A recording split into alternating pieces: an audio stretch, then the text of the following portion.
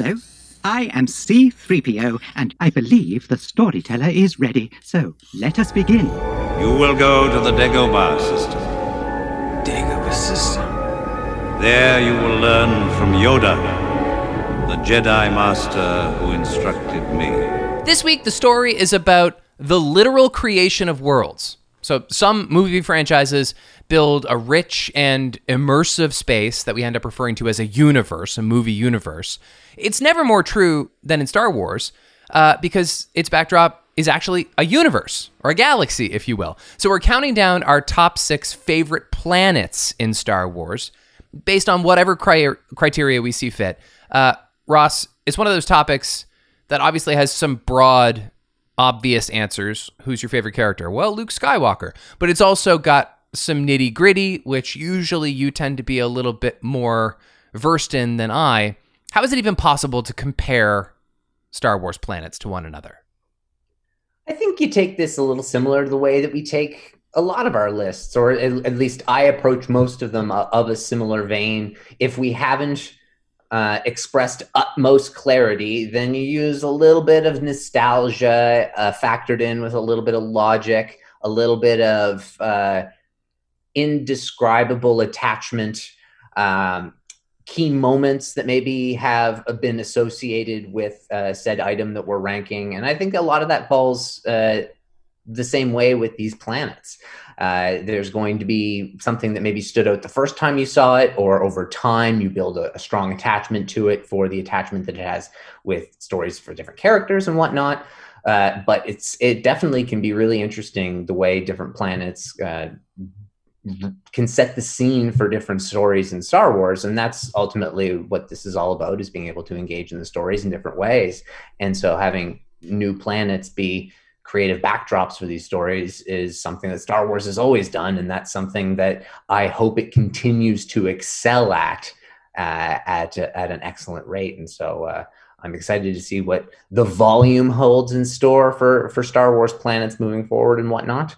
But that's at least kind of the way I took this list. What I found is that my appreciation or affection for a Star Wars planet has almost nothing to do with the number of minutes that we've spent with that planet. And so, like, maybe a planet ranks really high on my list in spite of the fact that we only actually were there for a total of like 4.5 screen time minutes or something, or like one event happens, or like one bit of dialogue, or this planet represents a character specifically that I feel really attached to, and suddenly that planet means the world to me, so to speak. And so it's really arbitrary how I ended up selecting these. And yet most of my list, with the exception of maybe one curveball, which we'll get to pretty quickly, most of my list is pretty fundamental and agreeable by the masses. I would say mine isn't. I would say parts of my list are, and there are some that I really wanted to include on my list. This is another one of those ones that I feel very strongly on a couple of the ones that are the honorable mentions that I have. I mean, there's a bunch of honorable mentions, but in particular, I'm looking at one. There's another one, especially you say in the way that you can kind of associate people and events with characters and whatnot. But yeah, there's a couple. I'm bummed I'm not able to talk about as a top 6. But another thing I wanted to bring up before we dive directly into them is classification. And this is something we didn't talk about, and something that I think we should talk about prior to, as one of us may fall into this trap, one of us maybe won't, but we'll definitely at the very least talk about it with honorable mentions. And that would be that while we say planets, we are referring to celestial bodies in which characters are able to visit. So if we say Endor, we do not mean the gas giant of Endor. We're referring to the forest moon of Endor. Of course. Not Kef Bir either, the water moon. We would say Kef Bir because it's got another name. And so operating under that kind of premise, there are some other weird asteroid-like things in Star Wars, but we took that into account as just kind of lumping them as planets. You could say celestial bodies if you want. But sometimes my daily crossword will give me a clue akin to, it's where the Ewoks live, and it's 5 spaces, and they're looking for me to say Endor, and I understand that this is not a place to be too pedantic when you're doing the crossword, or maybe it is, but every single just time... use the abbreviation. Yeah, the forest moon of Endor. So just it's like T. That would not work. That would definitely throw off the puzzle. Every single time I get like in my head, I'm like, well, this is not technically Endor so much as the forest moon of Endor, as we're familiar with it. And I think probably other people are familiar with that instinct when people say Endor. I guess it's your turn to go first. So why don't you tell me about your 6th favorite planet in all of Star Wars? My 6th favorite planet in all of Star Wars, I would say, it's extremely associated with an era and a trilogy, and felt missing to great degree in our most recent trilogy, and that would be Coruscant. And Coruscant is so essential to all of Star Wars. It is the city planet. It is where much action occurs. It's the Jedi Council. It's the entire floor leveling of the planet, and how you have crime levels 1313, and just that dives deep on the different levels of characters that you can find there. You explore it so much in the Clone Wars, but this is something that George Lucas envisioned back in the age of the original trilogy and was in drafts of his scripts, and it had different names at different times. Hebba's something like that, Hebabed or something. But it had a bunch of different variations. It was something that he always wanted to bring into Star Wars. So it's so synonymous with the prequel trilogy, but appropriately so. It's this very epic center of the political galaxy. And then the original trilogy is this crumbled political republic. So it is a phenomenal planet and the backdrop to so much great in Star Wars. Right. I totally agree. This gritty metropolis is so cool, and they do so much with it, which you can't always say with the Star Wars planet. Sometimes you just get a little whisper of a planet and you want so much more. They really do use Coruscant to its fullest in the prequel trilogy. But as you mentioned, it existed canonically even in the making of the original trilogy. So what decisions do you suppose led to its complete omission from the original trilogy? And is it perhaps just the lack of technology? I think maybe it was in part the lack of technology. There was many variations as to what Palpatine's lair was going to be. In many of the variations of the scripts or treatments, is probably the more appropriate way to say it. It was located on Coruscant, was his lair. And Palpatine, in many variations, Palpatine wasn't the same Palpatine that we know. He wasn't this Wicked Witch in the forest type with the evil look and the cloak. This was back before even Palpatine. There was certain amazing illustrations in one of my great art books of Palpatine being just this a beautiful face. And it's much I've talked about before on Really? kind of like the mythical kind of aura that George Lucas wanted to create around Palpatine, and that's the reason as to why he didn't really want to cast a singular human to portray Palpatine. He wanted it to be larger than a human could portray. Ultimately, he had to settle for Ian McDiarmid, which is the best settle ever. But in many iterations, that kind of final encounter where Vader takes Luke to meet the Emperor took place on Coruscant, but they just kind of scrapped that in different variations and made it take place on the Death Star.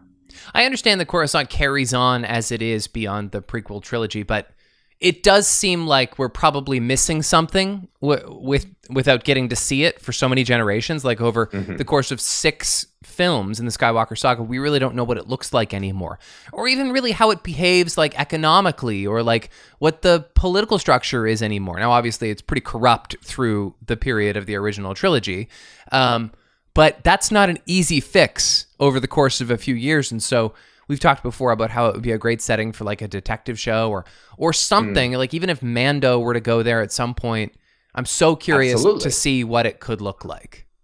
And they decentralize it from being Coruscant as the political center of the galaxy, but that doesn't mean that it's not still, in probably many ways, the business center of the galaxy. Right. So it's something that we need to see. And then on top of all that, it is one of the few planets in Star Wars that does not have a generic atmosphere all the time. It's got bright skies sometimes, but it sometimes has almost very long dusks and dawns, because the sky sometimes has a really cool purple hue to it. Smog, probably. So, Yeah, absolutely. But it also creates for a great atmosphere and very fitting. Yeah, definitely. My number 6 is, it would really surprise me if it's not higher up on your list. It's Dagobah. Can I talk about it now, or should we save the conversation? No, Dagobah is one of the incredible honorable mentions. I adore Dagobah, but I'm so glad that we get to talk about it. And an excellent one. It is sitting right outside my list. That must have killed you. It was a tough choice for me. I wanted this slot to be occupied by a forest planet of some kind, and there are lots of really good ones. I wanted to celebrate that particular milieu because I thought it was important to highlight that I began as someone who loved Star Wars, as like a childhood player of Star Wars. And when we would traipse through the woods as kids, when you get to the point where you can no longer see your house or your buddy's house or the cars on the street or the corner store, you can properly commit to the role play of Star Wars. And so that's why I wanted a forest planet in this slot. I chose Dagobah, I think probably for more conventional academic reasons. It's just the forest planet where the most important Star Wars stuff happens, the most consequential and moving movie making actually occurs on Dagobah. And of course, as I mentioned before, it's represented by a character who's a character everybody loves. And so it was a toss-up in selecting which one, but Dagobah is constant entertainment and constant important moments. So it's essential for me. Absolutely an essential planet. Force Nexus, it's incredibly designed. It is, I guess you could say it's a forest planet, but it's usually associated as a swamp planet, and that's another really cool angle to it. The fact that there's a bunch of life reading, but it's this planet that it makes it easy for Yoda to hide in that because it's a dark side nexus, yet it has all this life reading, and it's because it's a swamp. And you're right, so much learning occurs there, and it's got the Cave of Evil, which of course is so mystical, is one of the most, probably the most mystical thing that's ever happened, except maybe Force Ghosts in Star Wars.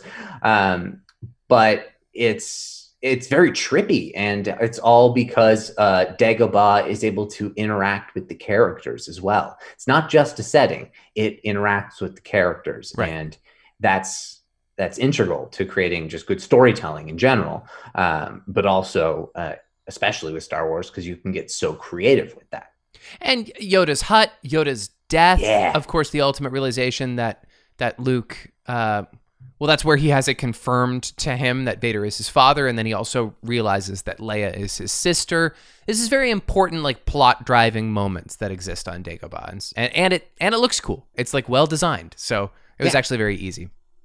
Yeah, no, that was one that it cut me deep to not have on my list, but I'm glad we got to talk about it. Tell me what your number 5 is. My number 5 would be, well, probably the most obvious one of all, and talk about interacting with the characters, and that would be Tatooine. I mean, you have to have it on your list. It's the twin suns. It's the 3PO and R2 in the escape pod and going their separate ways. It's the Krayt Dragon in the sand. Of course, the Lars family homestead, Mos Espa, Mos Eisley. It has so much to offer, and now it continues to offer even more with Mandalorian as well. We get to see not just the Krayt Dragon skeleton, but this giant fight with the Krayt Dragon. And I mean, Tatooine, it just spurs the imagination. The Sarlacc pit. You got Rontos and Dewbacks and Scurriers and Yopies. It's got so many different crazy little characters that like you see in the, running through the screen. It's just screams Star Wars, and it's what harkens back to 1977 all the way through to Mando's main plots now too. You just said 4 creature names that I've never heard of. You might as well have made up those sounds. I have never heard. You've never heard of a Dewback? I don't think so. And I had a toy Ronto as a kid. That's the really tall one that the Jawas ride sometimes. Yeah, it's a Brontosaurus, right? I don't know dinosaurs. I know Star Wars. Okay, all right. And the Dewback is the one that looks super dinosaur-y. Right. I have some things to say about this planet, but I was going to save it for a little later. Do you want to put a pin in it for now? Yeah, absolutely. Okay, so my number 5 is one where you might call bullshit, and you might be within your right to do. But the fact is, it's a Star Wars planet that means a lot to me. and it's not going to be on your list. It's from Legends. It's called Altair 5, and it's the planetary setting from the first level of the 1998 PC video game Mysteries of the Sith, of which we only had the demo version, but I played it constantly, hundreds of hours logged in really just the first level of this PC video game. End of the day, we're unpacking our personal fanhoods, and mine is attached to that video game, that orange lightsaber, that open world. And I think I've had as much fun, if not more, on Altair 5 as I have any other Star Wars planet. And so it felt wrong to exclude it, even if it's not canonical anymore. That's totally fine, especially a planet. It's a legend of a planet. I'm sure it was there at some point in the galaxy far, far away. That's the best part about Legends is they're still legends. And all of this is stories of a galaxy far, far away. And I mean, it's all fiction, but it doesn't take long to be able to stretch. I think that's such an awesome choice. I mean, we had so much fun with this game. It was run, clearly there was an Imperial base. Or no, I guess it was a rebel base because they say over the intercom, Imperial troops have entered the base. Imperial troops have entered the base. That's right. It's the very first thing they say. That's how you start off your level, and you're on the move. And what kind of ship did you blow up? Was it an X-wing or was it? I don't know. I don't think it was a Lambda-class shuttle. Yeah, I think it was more of a shuttle, and I think it was quite oblong. But you're so right. Like that was the thing you could do is you could collect these. I guess they were like seismic chargers, but they were basically like remote bombs, and you could put up to 5 of them, I think, on this ship if you could force jump onto the ship, and then you could just like blow it out of the sky, or you could drop it on top of some stormtroopers. And what also made this especially fun as a game, and my God, to look at it now would be like. Video games have come so far in 24 years. But we had all of these. There wasn't even really a face of the character. No, it was a smoosh. We had all of these cheat codes. And so we could very easily make the character fly, or you had access to all the weapons or infinite health right away. And like you could beat the level in like 8 seconds flat if you wanted to. And like it didn't get any better than that opening sequence, which is really just like trying to get to your ship safely. But I don't know. It was when you're first falling in love with Star Wars. And so whatever Altair 5 is, I don't know. It appears to be some kind of like rock formation based planet, but you spend the whole opening level in a rebel base. And I loved it very much. So that's my number 5. That's an awesome choice. It could be, and maybe that's like a Geonosis now in canon as well. Or Altair 5, it could be in a similar sector to Arvala 7, which is where we meet Grogu for the first time in Mandalorian. Oh, sick! And yeah. Think of that surrounding. It totally works. Yep. So maybe it's a similar sort of system. I see this as it's in my head canon now. Great. It was a great one because you could also like freeze stormtroopers, push them off a cliff, and because you could fly, you could go to the bottom of the cliff. But they survived the freezing fall, right? And then you'd have just a bunch of stormtroopers running around, and you could take away their weapons, and so you get in fist fights with the stormtroopers at the bottom of a cliff. It was so much fun. And like getting an orange lightsaber and using it to like slash open grates and then climb through the rafters. Again, it would be like brutal to look at now, but if they were to remaster something like that, I mean, I'm not the only person calling for a really well done RPG video game in Star Wars, but like that'd be pretty cool. Well, they did something in that they probably won't do anytime soon against the Star Wars is they did full-on dismembering. You could behead, you could cut people in half. Yeah. That was a cool part of that. I remember that too. Arms could come off. I remember that for sure. Yeah. Okay, number 4, your 4th favorite planet, please. My 4th favorite planet, another one that has a decent chance to appear on your list as well, and that would be probably the most beautiful planet in Star Wars, and that would be Naboo. It is on my list. It is on your list, so let's save it a little bit right there. I didn't get into anything, so there's no need to get into anything further than that. Okay, beautiful. Should I go forward with number 4? Go with number 4. Kamino. Am I good to talk about Kamino now? Yes, you are good to talk about Kamino. Love Kamino. Much about what we like about Star Wars planets is like just based on a few experiences with like select regions of a planet. We don't know a whole lot else, although you probably know a lot more about Kamino than I do, especially since you're watching The Bad Batch right now. I don't know a lot about it at large. I know the cloning facility is some of the best science fiction set design I've ever seen. all of the drama and action that takes place in this sequence, especially featuring Obi-Wan and the Fets. Just super exciting and also chiefly important to propelling the story, like I was talking about with Dagobah. I love that it's a huge ocean. I love that it's always raining. Also, the Kaminoans remind me of Zora from Zelda, to go back to an old video game I also loved. Nice. It's like an underseen area and thus underappreciated, but Kamino kind of stays with you even beyond its short little appearance in the Skywalker saga. And so I absolutely love Kamino. Oh, I absolutely love this choice as well. Because in particular, when we were doing, I think it was like scene design or set design of some kind, or like backgrounds of whatnot. But I said Tipoca City in mind, and that would be where that is all we see of Kamino thus far, and that would be the capital, and that'd be where the cloning facility occurs.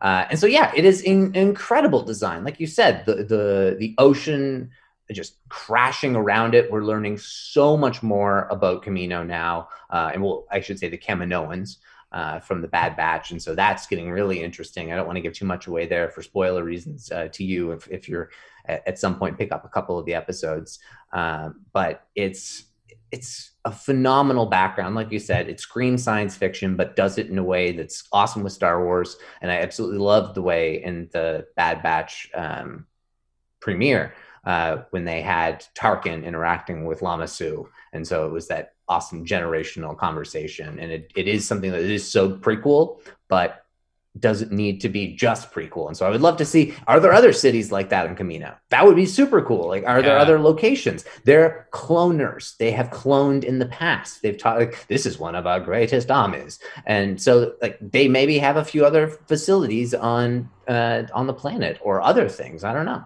Well, that's other things. Like, are they more than just cloners, or is this strictly a desolate planet where they've come to settle and build clones for other people? Like, is this are they a banana republic? You know what I mean? Like, do they have like a chief export and that's it? Or is there civilization? Are there economies on Kamino? Who knows? I will say, is there they land? Have reaches beyond that planet. That's all I can say. Okay. All right. Well, let's move on to your number 3, your third favorite planet already. Wow. I know my third favorite planet. This one could be on your list, certainly. And Mustafar. Okay. It's not. Absolutely. But great it's choice. Not, but yeah. Oh my God, Mustafar. When it talk about the setting, interacting with the characters and representing what's going on. I mean, just the lava background and the fact that this planet it's so crude. And this is where Darth Vader is sent to go murder the entire leaders of one side of a war while he amalgamates both sides to take over control of the galaxy, chokes out the mother of his children and his wife while he duels his best friend and loses all of his remaining limbs and gets burnt alive. I mean, talk about a ridiculously incredible setting, and the fact that the lava around it plays such a key role in the duel. And then so important to its ranking here is the story that Mustafar has beyond that. It's the fact that Darth Vader builds his castle there because it reminds him of his greatest failure, and Darth Vader tortures himself every day. That's how he gets more powerful in the dark side.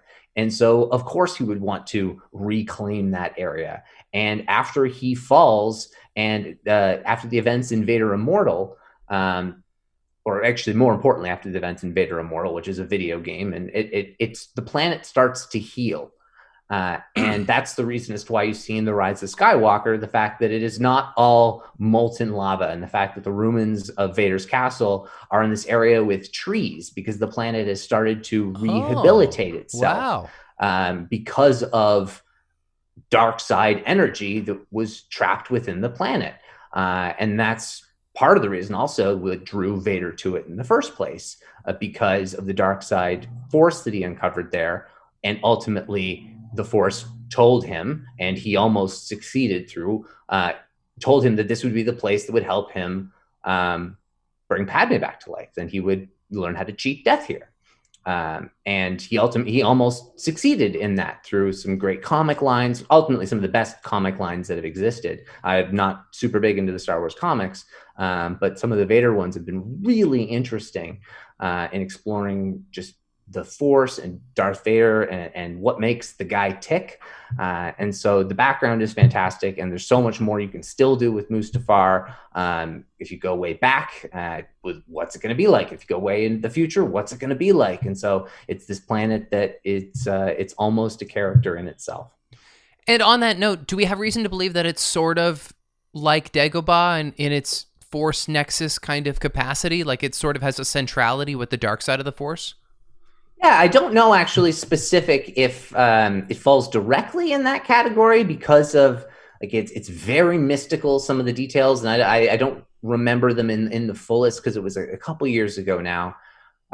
But yes, it definitely is imbued with the dark side. It is a stronghold in that regard, and that's what draws Vader to it and keeps him there. But that's the reason as to why it has started to kind of heal. So it's not necessarily the same kind of nexus, because I don't know if you could ever heal Dagobah and make it no longer a dark side place. Although Kylo Ren does go there with Snoke in a comic and destroys the tree and the dark side and the Cave of Evil. So he destroys that on Dagobah. So maybe if we do go in the future, maybe it could. What does that achieve, destroying the tree? Snoke makes him go in, and he has, I think I forget exactly what it is, but I think he sees Han, Luke, and Leia. So he has a temper tantrum. He has a temper tantrum, and he blows the whole thing up. Same way that he like blows the cabin, like pulls in his hut and like kills Luke, or thinks he kills Luke that way. And Last Jedi, he just explodes the tree. I never thought about this before, but there's a real parallel between the ending of the prequel trilogy and the ending of the Lord of the Rings, in that both involve a hero and a villain in one final combat, wherein the antagonist, the loser, is ultimately engulfed by flames. I mean, both take place essentially in a volcano.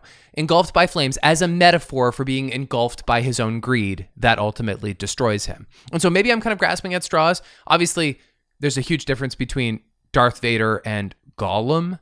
And there's a difference between Obi-Wan and Frodo too, because Obi-Wan is not the chosen one. But there is there is something interesting about the symbolism of being within all of this fire, while something is also consuming the last bit of good in someone.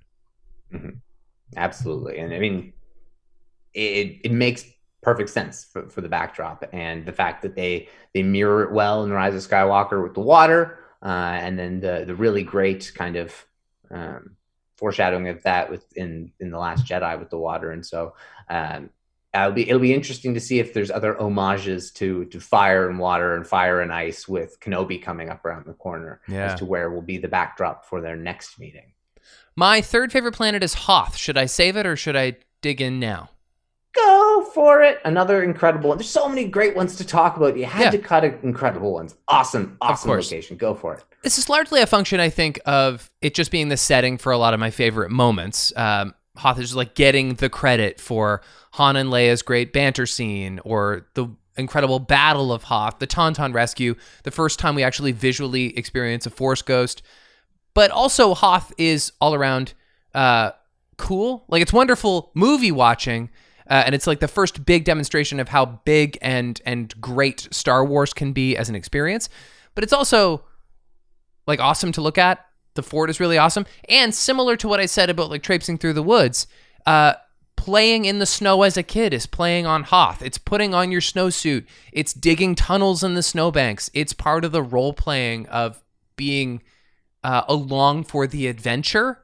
And so it's very accessible when they're wearing snowsuits and digging in the snow. You're like, I've done that. I'm a little kid. I'm basically Han Solo. And so maybe that's what draws you to Hoth. Maybe that's easier because we lived in a cold climate growing up. But I mean, that's the start, the incredible first act of that incredible movie, Empire Strikes Back. Hoth was it was a slam dunk top 3 for me. Yeah, I mean, Hoth is one that you'll find out from I guess my next choice as to why it's not in my top. 6, but it is incredible for all the reasons that you mentioned. It absolutely reminds you of playing as a kid. It is the backdrop to one of the most epic battles in Star Wars. And you get one of my favorite moments in all of Star Wars with Luke upside down in the Wampa Cave. And I mean, of course, that first force pull, it's just, and like, of course, it being in the snow and Echo Base and the way that the AT-ATs, my favorite vehicle from last time that we discussed, occur in this environment. It like you said, it's so integral to the story as well. Like Han has to go out and rescue Luke because he's going to freeze to death. It's a phenomenal setting, and it contrasts so much from what we see in A New Hope. You get to start with a desert, and now we're in like a snow desert, and so it's a phenomenal backdrop. And commend George Lucas's imagination to go to Norway from Tunisia. And it might have been lightning in a bottle too, because as much as we say, gee, I wish they'd go back to Coruscant, I wish they'd go back to Naboo or Tatooine, which we said through all of the sequel trilogy, I'm not sure they're ever going to have to go back to Hoth. It seems like they'd have to like really make an effort to bring the story back there, and I think I'm okay with that. It's not going to get better. Yeah, it's also the 6th planet in the Hoth system. Oh, okay, there you go. So there's could be a lot. It's not that special, but it's special to us because of what happens there. Right. Are they all ice planets? Probably not. I don't know. I have no idea. Wow. I think that is all I know about that circumstance. I think I looked it up a while back. I think they're just pretty basic. I don't know if there's any other info. It definitely isn't Canada, I don't think. Okay, number 2. Your turn for number 2. My number 2 is a different snow planet, and for less, and I guess for the reasons of similar in the sense that Hoth is a dime a dozen in the galaxy far, far away. We experience phenomenal moments there. But speaking of a bit of a diamond in the rough, or at least a kyber crystal in the snow, my choice is Ilum / Starkiller Base. Nice, cool. And that would be in terms of a planet that is part of the plot. I mean, can it get any bigger than that? This is the size of the Death Star. This is the size of Starkiller Base. And it is engulfed inside the planet where Jedi used to harvest their kyber crystals to build their lightsabers. And ultimately, this is a light side energy force nexus, one of the most powerful in the entire galaxy. And then the First Order goes, actually the Empire starts it because we explore it in Jedi Fallen Order, that you see it's being pillaged just a few years after the Empire has started. After they wipe out the Jedi, they immediately go to Ilum because they know exactly where it is. Right. And so they begin to build this weapon. And then the First Order takes over said weapon. And it's ultimately taken everything good from this beautiful planet and turned it into something that destroys 6 other planets and then ultimately gets destroyed in itself as Poe and whatnot blow it up, and then Rey and Kylo fight next to a cliff. It's just it's epic in its association with that film, but also its impact on the galaxy at large. Well, I mean, I can't say anything better than that. Absolutely. And I think it's probably necessary if we're going to try and out Death Star the Death Star in episode 7 to build it into a planet. Otherwise, it's just ridiculous. And also, it's kind of, it makes more sense anyway. It's suddenly like, oh, why didn't they do that all along? Like, yeah, they should. They had started it. It just took a long time. I guess, of course, yeah. And that moment towards the end after the duel in the woods where like the ground is cracking in half and like we got a GTFO, that is really exciting. Yeah, it's an incredible surrounding, and you get the trees within the snow, which is really cool. And you get the way the Falcon skips into the atmosphere, just skids across the snow, and you get that's not how the Force works moment. And you get Rey reuniting with Finn, and you get that like we're not done yet moment. So it's just fantastic. And then getting to explore it more in the Clone Wars and then in Jedi Fallen Order. It's really fantastic. And kyber crystals are such a fascinating thing, and the relationship that the Jedi have with them, and the way that they kind of sing to them and call to them, something that Force Awakens does an excellent job showing through the way that the Graflex calls to Rey, does it in a bit of a different way, but I see it as very much one and the same, and being certainly thematically exactly what they're going for. And so to have this planet be something that is just turned into something so evil, it's just such a phenomenal character arc for a planet. And so that's really cool. I used to like to brainstorm different backdrops for lightsaber fights, like different areas I'd like to see a lightsaber fight take place. And I've often said like on the beach would be really cool, or I think I've said in the rain, and now I kind of feel like we've seen at least some version of that. Oh yeah. None of the best lightsaber duels last quite long enough, with exception of maybe Duel of the Fates, which is like quite the epic battle and is not worse for it. But Battle of the Heroes is long. Which one is Battle of the Heroes? Battle of the Heroes is Obi-Wan Anakin. Oh, okay. Yeah, that's a good point.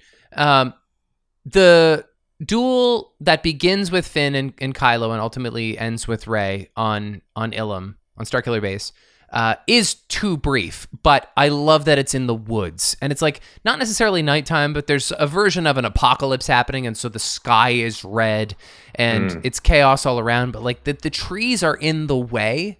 Just kind of adds to the excitement, because we've done a lot of lightsaber duels within tin cans now, and I love seeing them in all these different locations. So that's my favorite. Like, they cut down 3 trees in their duel. Oh wow! It's just they absolutely get in the way when they're doing it. And you're right. It's such a raw fight, and they're chasing each other, cat and mouse. Right. It's just I absolutely love it. So was Tatooine your fourth favorite? Tatooine was my number 5. It's my number 2. Objectively, the most important planet in the Skywalker saga. Yes, of course. It's the birthplace of the Skywalker lineage, and it's where we meet those 2 initial heroes. Spending so much time on Tatooine, we probably logged more hours there than any other Star Wars planet. Great question. It's really allowed for a lot of world building, which you got at already. It's diverse in what it has to offer us, from like rural farm space to desolate, uninhabited. I mean, besides like Jawas and Tusken Raiders, deserts and mountains and cave people.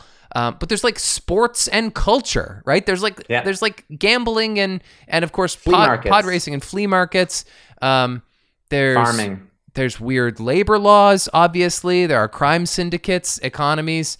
Gambling. Every Tatooine movie / TV show kind of brings us a totally new Tatooine, and yet they all fit together to create Tatooine and to create the Star Wars that we know and love. And so you do not have Star Wars without Tatooine. It was almost number 1 for me, because it's just that essential.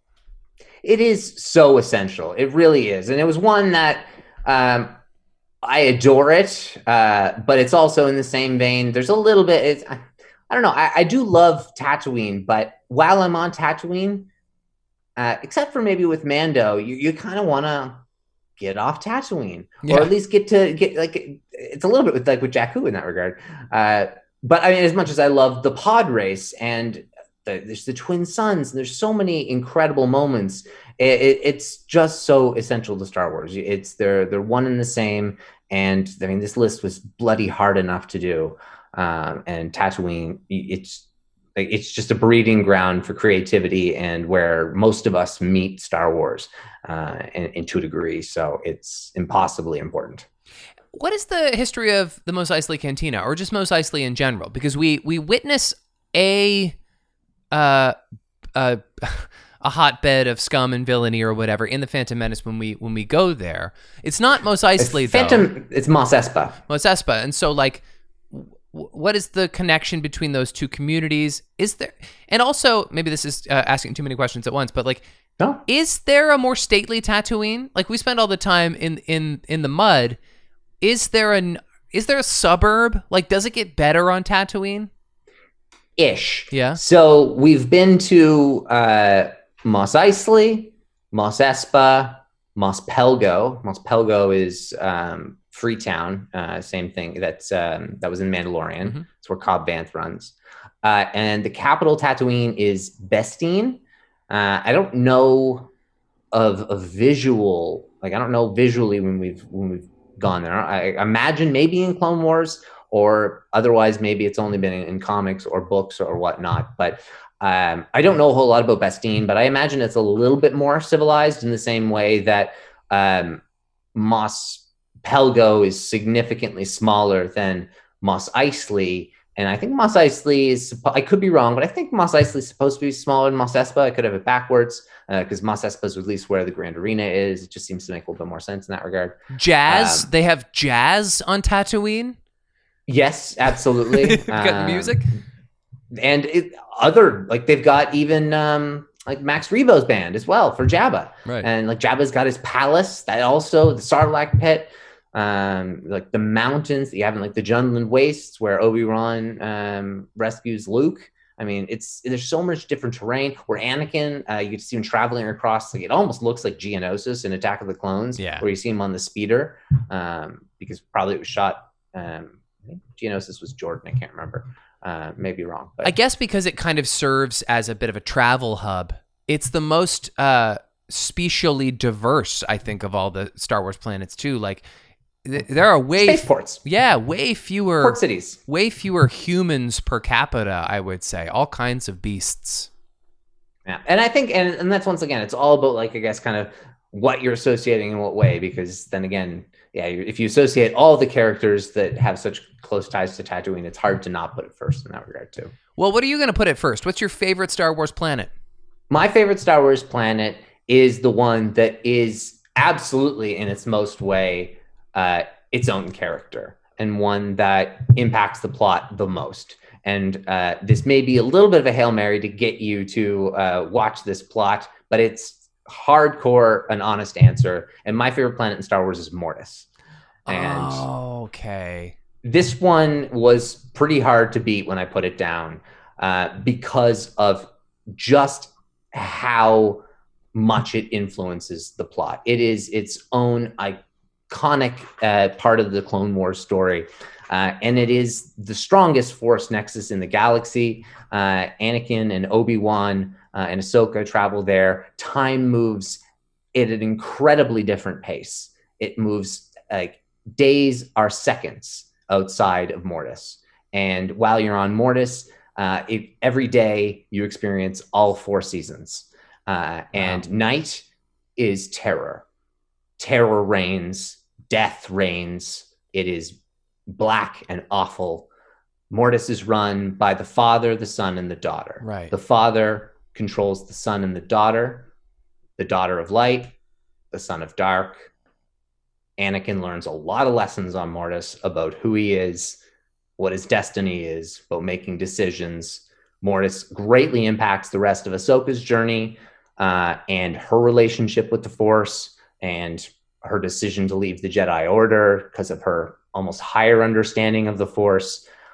Mortis is where Anakin proves that he is the chosen one from a galactic and Force perspective. And some incredible mythical storytelling occurs on the planet. So it just hammers home in all directions. It's a fascinating arc that I revisit on a regular basis. And it's called the Mortis arc because the planet is so essential. Nothing else is called, like, well, you could maybe say the Tatooine part or the Dagobah part, but in the same way, Mortis is it changes the Clone Wars and it changes the way you look at Star Wars to a degree. It's so cool. That's a really good sell. I had kind of been tipped off that you were going to go a little bit outside of the obvious for your number one. Yes. And I was ready to be like, come on, I know you love the cartoon show, but like, how can you like that more than Tatooine? Fair enough, though. That's like, I guess you've told me enough over the years about Mortis that, I mean, look, my curiosity is piqued. Like that sounds good to me. And it sounds narratively like, I don't want to say a slippery slope because it sounds like they stuck the landing, but it sounds so ambitious that I'm a little surprised that they took it on. That was Dave Filoni and George Lucas. They were still in charge, and George Lucas was very adamant. He was very involved in this arc. This has lots of key George Lucas DNA built within it. And one thing, as much as The Rise of Skywalker succeeds in nailing the themes of Star Wars, like having like good positive vibes, and Duel of the Fates didn't necessarily. The script of Duel of the Fates, Colin Trevorrow's original script for Episode 9, had some fantastic plot, and as a story of like really fit in with the rest of the other 8 movies quite nicely. It had a bad ending, but the main ending and a lot of Kylo's motivation actually stem around Mortis. Mm-hmm. And the final duel is to take place on Mortis, and the artwork that you can see of like battling, like literally they battle as they skywalk. They walk in midair and are fighting each other. It's like, and the season's changing around them. And so it would have been really cool to see, because Kylo goes there hoping to find the same power that his grandfather found there, and to control ultimately the balance of the Force in the galaxy. And so it really would have been tying everything together. They could have done it in an excellent way, but it doesn't mean they can't still bring Mortis back in another very powerful way in Star Wars. So I'd be excited to see that. No, it seems like such fertile ground, because they reinvented the wheel, right? They'd already created so many Star Wars planets, but it seems like it hadn't quite occurred to them to make a planet that when you're there, it manipulates time and humanity. Yeah. Like that's a can of worms, and so that's really cool. You almost describe it like it's a traditional parable that lives within Star Wars. Like it's almost biblical.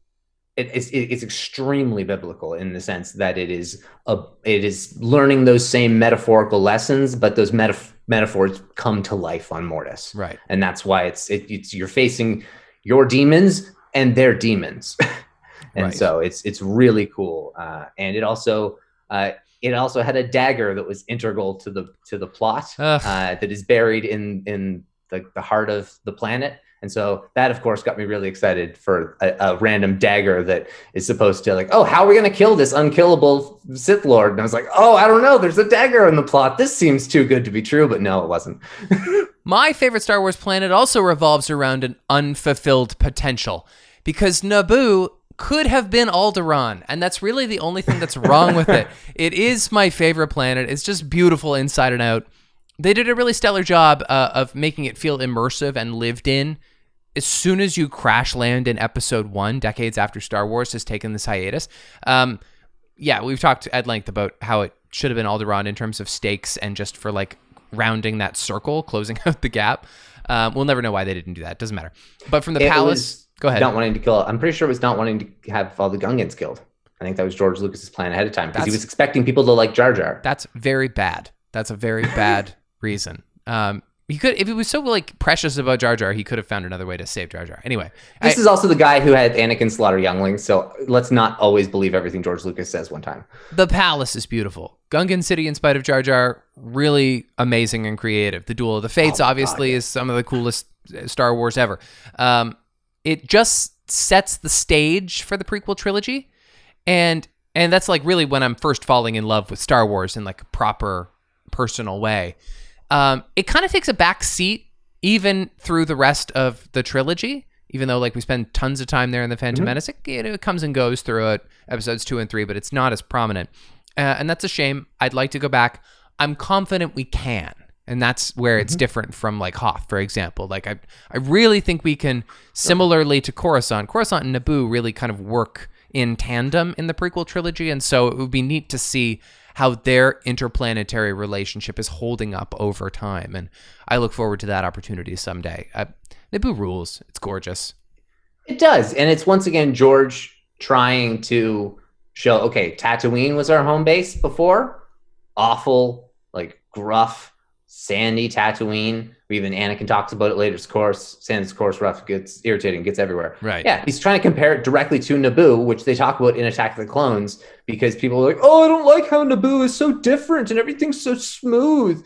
He's making a point. Yeah. That it's beautiful before the evil takes over. And guess what? The evil comes from within. Palpatine's from Naboo. And like that's actually where I think is the most fertile ground to give Return us more there, Naboo, yeah. is because give us young Palpatine. And so that would make a ton of sense. You can get it from it being in a strong political position as well still. You can get some cool Gungan storytelling, I'm sure. Would love to go back to Gunga City. Yep. It's a secret city. And it's just like the fields where they have the giant daytime field battle. Yeah. I mean, yes, give me more daytime. I want no clouds in the sky. I want to see every Booma and broken battle droid. And so it's great choice. Great. Okay, well, we should talk about some of the other planets, not at great length, but I mean, No, So but we definitely let's talk right away about Alderaan, because Yes. it's beautiful. It's just underwhelming the fact that we don't see a little bit more in Revenge of the Sith, at least. right, I guess we do see it in Revenge of the Sith, don't we? But I forget Yeah, that very all briefly. the time. Yeah, that's Yeah, kind it's beautiful and it's a cool story, and there are cool stories that occur on Alderaan as well in expanded canon, because young Leia stuff is pretty cool. And so in like Rebels, you see some more Alderaan. You do see some in Rebels, I believe, and I believe as well in Clone Wars. I could be wrong, but I believe you see it in both of them. But yeah, it's beautiful. It's beautiful mountains. It looks like British Columbia, basically. Bespin in Cloud City is obviously really cool. Totally. Yep. Yeah, great choice. Kashyyyk. Yep. I mean, cool. We'll talk about great jungle environment and associated with characters that we love. Do they have like are Wookiees the dominant species on Kashyyyk? They are. Yes, there are. We were introduced to many other ones in Jedi Fallen Order, because Jedi Fallen Order has a problem where apparently this Jedi likes to kill a lot of living creatures. But essentially they just have to make a bunch of evil bugs so that you can get away with killing something. Right. But yeah, so they're the leading sentient species on Kashyyyk. Geonosis? Geonosis, great choice. A disgusting leading sentient species there. Oh yeah. But like again, the setting for some pretty cool stuff in Star Wars. And you're a bigger Attack of the Clones apologist than me, but it's really integral to that plot point, and so that's cool. The construction of the Death Star. Oh sure. So yeah. integral to that. Yeah. And that giant battle, the Petronaki Arena. Mhm. I mean, it's pretty cool. Lamu. What's Beautiful. Lamu? I don't know Lamu is the start of Rogue One, where the Ursos farm is. Oh, It's got like nice. the black beaches, and it's like the air is heavy. Yeah. They're moisture farming. They live in this like cool underground hut. It's like it looks like Scottish Highlands kind of. I never It's understood just a why they're cool environment. I never understood why they're moisture farming in what appears to be a very damp environment. They're cleaning it.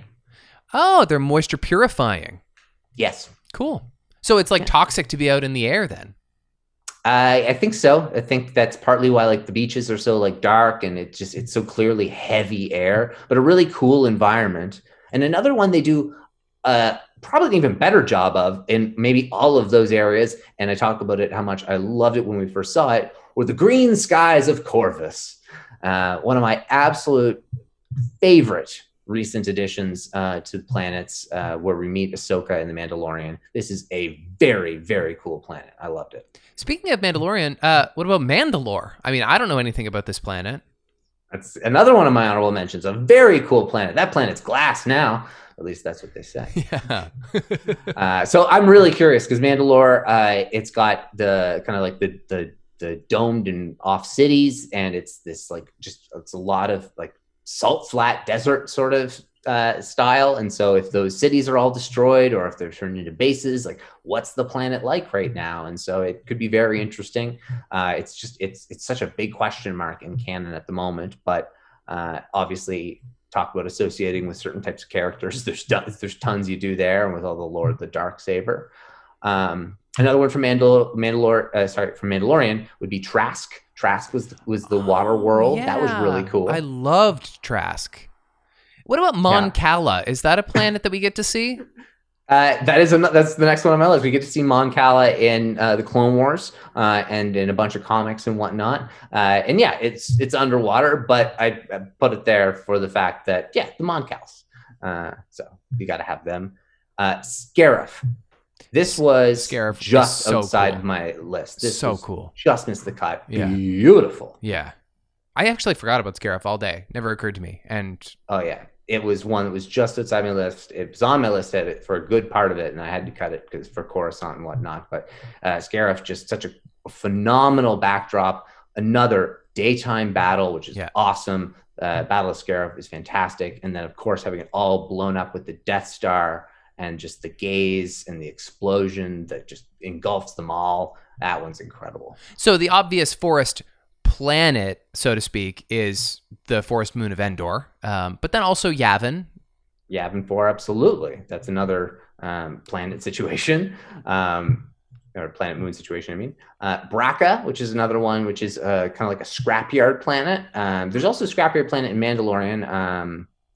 Can't remember that which one that one is. The one where they Carthon Shopfields is where Bill Burr Mayfield was sent, I think. Okay, yeah. So that one was cool. But Braca is one where you see a lot of like crashed Star Destroyers. They went there in Bad Batch, and they also, Venator class Star Destroyers, but and also Jedi Fallen Order. You can explore like a bunch of ruins and stuff. So it's pretty cool. Jakku, another great one, and one more on my list would be Octo.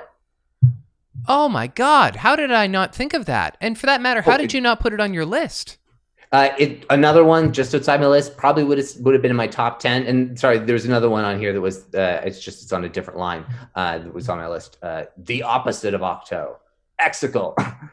Nice. And so Exegol has got a lot of question marks around it, but it's ripe for other stories and is very cool. And the fact that it also heals at the end of the Rise of Skywalker and the lightning stops and the weather gets better. And another point that nobody ever talks about in the Rise of Skywalker that I think it shows so much potential interest for this planet and what was really going on there. And so that's another one that's really interesting. But yeah, this dark side, light side, balanced place where Luke goes. It's awesome. One of my main criticisms of the sequel trilogy is that they invented too many new planets. And for some reason, my brainstorming planets today stopped me ahead of the sequel trilogy. So I didn't even think to include Octo or even Jakku. I'm talking about it with you now. What's the casino planet in Last Jedi? Cantonica. Oh, what's the city called? What am I thinking? Canto Bight is what I'm thinking. Dantooine, I don't know if you know anything about that, but they say the word a bunch of times. Yeah, Dantooine's pretty boring. It's pretty remote. What about Corellia? Corellia is a cool one. It was really nice to see that in Solo for a change. It had been so talked about for so long, but to get a really high focus and of course actually to see where Han starts out and the White Worm Gang was cool, but Vandor as well in Solo, that would be probably my favorite Solo location. Snowy Vandor, that was pretty cool. Oh sure, yeah, that's awesome. Wow, it's just an endless list and it will grow to be longer. Really is. Okay, so let's talk about what's in the news Star Wars wise. There isn't a ton in the news. We won't talk about this long because I don't think there's a whole lot to say. But Lego Slave One, they took the name Slave One off the Lego set. People are in an uproar over it. If they canonically try to change it from Slave One to something else, that'll be stupid. If they just start ignoring the name Slave One, okay, they probably did for the first 20 fucking years anyway, before that was actually on packaging. Like, who cares? Calm down. If they want to call it Boba Fett's Starship, then on the box it can be called Boba Fett's Starship. I can appreciate a toy company not wanting to have sensitive language on their packaging. Yeah. And it's like you said, it's not necessary anyway. And so it's hardly a controversy. Yeah, but I mean, some people want to make a controversy. But even one of the guys who was a stand-in on Boba Fett decided he needed to make his Twitter stance about it. But it's something. Whereas if they push further, where it actually can impact the story, where it's like, huh, really? Like, and you're going to make the agenda impact the story when there's a lot of other things in there. That seems a little weird. But like you said, it's a toy. Yeah. Let it go, people. Right. In cooler news, there's a lot of discussion just around Leslie Headland and the Acolyte, and that being kind of in the works. It's going to begin filming in London in February 2022. And so that means we'll probably get some casting news throughout the year, which is really cool. And at Star Wars Celebration next year, there could be like a sizzle reel. It's very exciting. And there's been recent discussions where she talked about how one of the biggest inspirations for this is the Phantom Menace. And so that gets me even more excited. The fact that Phantom Menace is a key inspiration here. We know it's a story that takes place 50 years before it. I didn't get a chance to read too much into the article, but I know that there's Qui-Gon Jinn's presence in Anakin's life. I think that was kind of one of the key things that was hinted on, and just kind of how Darth Maul can kind of interact with that, and just kind of like the pull from the dark and the light. It's just nice to see also the Phantom Menace being an inspiration point, as opposed to something that was like shunned in kind of some variations of Star Wars, or not talked about as much recently since Disney's acquisition. It's fertile ground. There are so many open doors in Phantom Menace, or rather closed doors that are begging to be opened. And so I'm psyched for her to be the one to tackle that, because she's so optimistic about the potential for Star Wars. Yeah, and also just kind of reading here a little bit more into it about how Qui-Gon's intrigue about where did the Sith come from? Where have they been? And so that is what the point of the story is. It's about a Sith acolyte or a dark side acolyte of sorts. So I'm very interested. And the fact that Darth Maul is of interest there, that lends also maybe some credit to the Night Sister theory, that this would be a Night Sister theme because the main character is supposed to be female. If it's a female Darksider, and you want to have the ability to interact, Night Sisters are a really clean way of doing that. So they're just a magical dark side user. Darth Maul is a Night brother. So it's just the Night Sisters run the planet, and they just kind of basically were like, hey, we want one. And so they were like, yeah, this one. That's kind of how they picked them in the past. Or at least that's how they picked his brother. And I don't know if canonically how Palpatine acquired Maul, but in Legends, he acquired him through kind of like a backroom deal sort of thing with one of the Night Sister witches and whatnot. So it's an interesting area and definitely fertile ground. Cool. Rogue Squadron has got their writer in Matthew Robinson, who I don't really know a whole lot about him, but it was, let's see what it is, Love and Monsters and Live, Die, and Repeat. And so he's worked on those, and The Invention of Lying. So the Ricky Gervais movie. Yeah, so very like all over the place choices, but it's clearly something that she sees something in him, so that's good, and okay. she's got the vision, and so having the writer, I don't want to say it feels less important, but it was inevitable, and so that's great. It just means the movie's trucking along. Great, excellent. And that would be it in the news. Cool. I want to say happy birthday on Thursday, July the 1st to David Prowse. Who I guess, nice. Is this the first birthday that since he's passed away?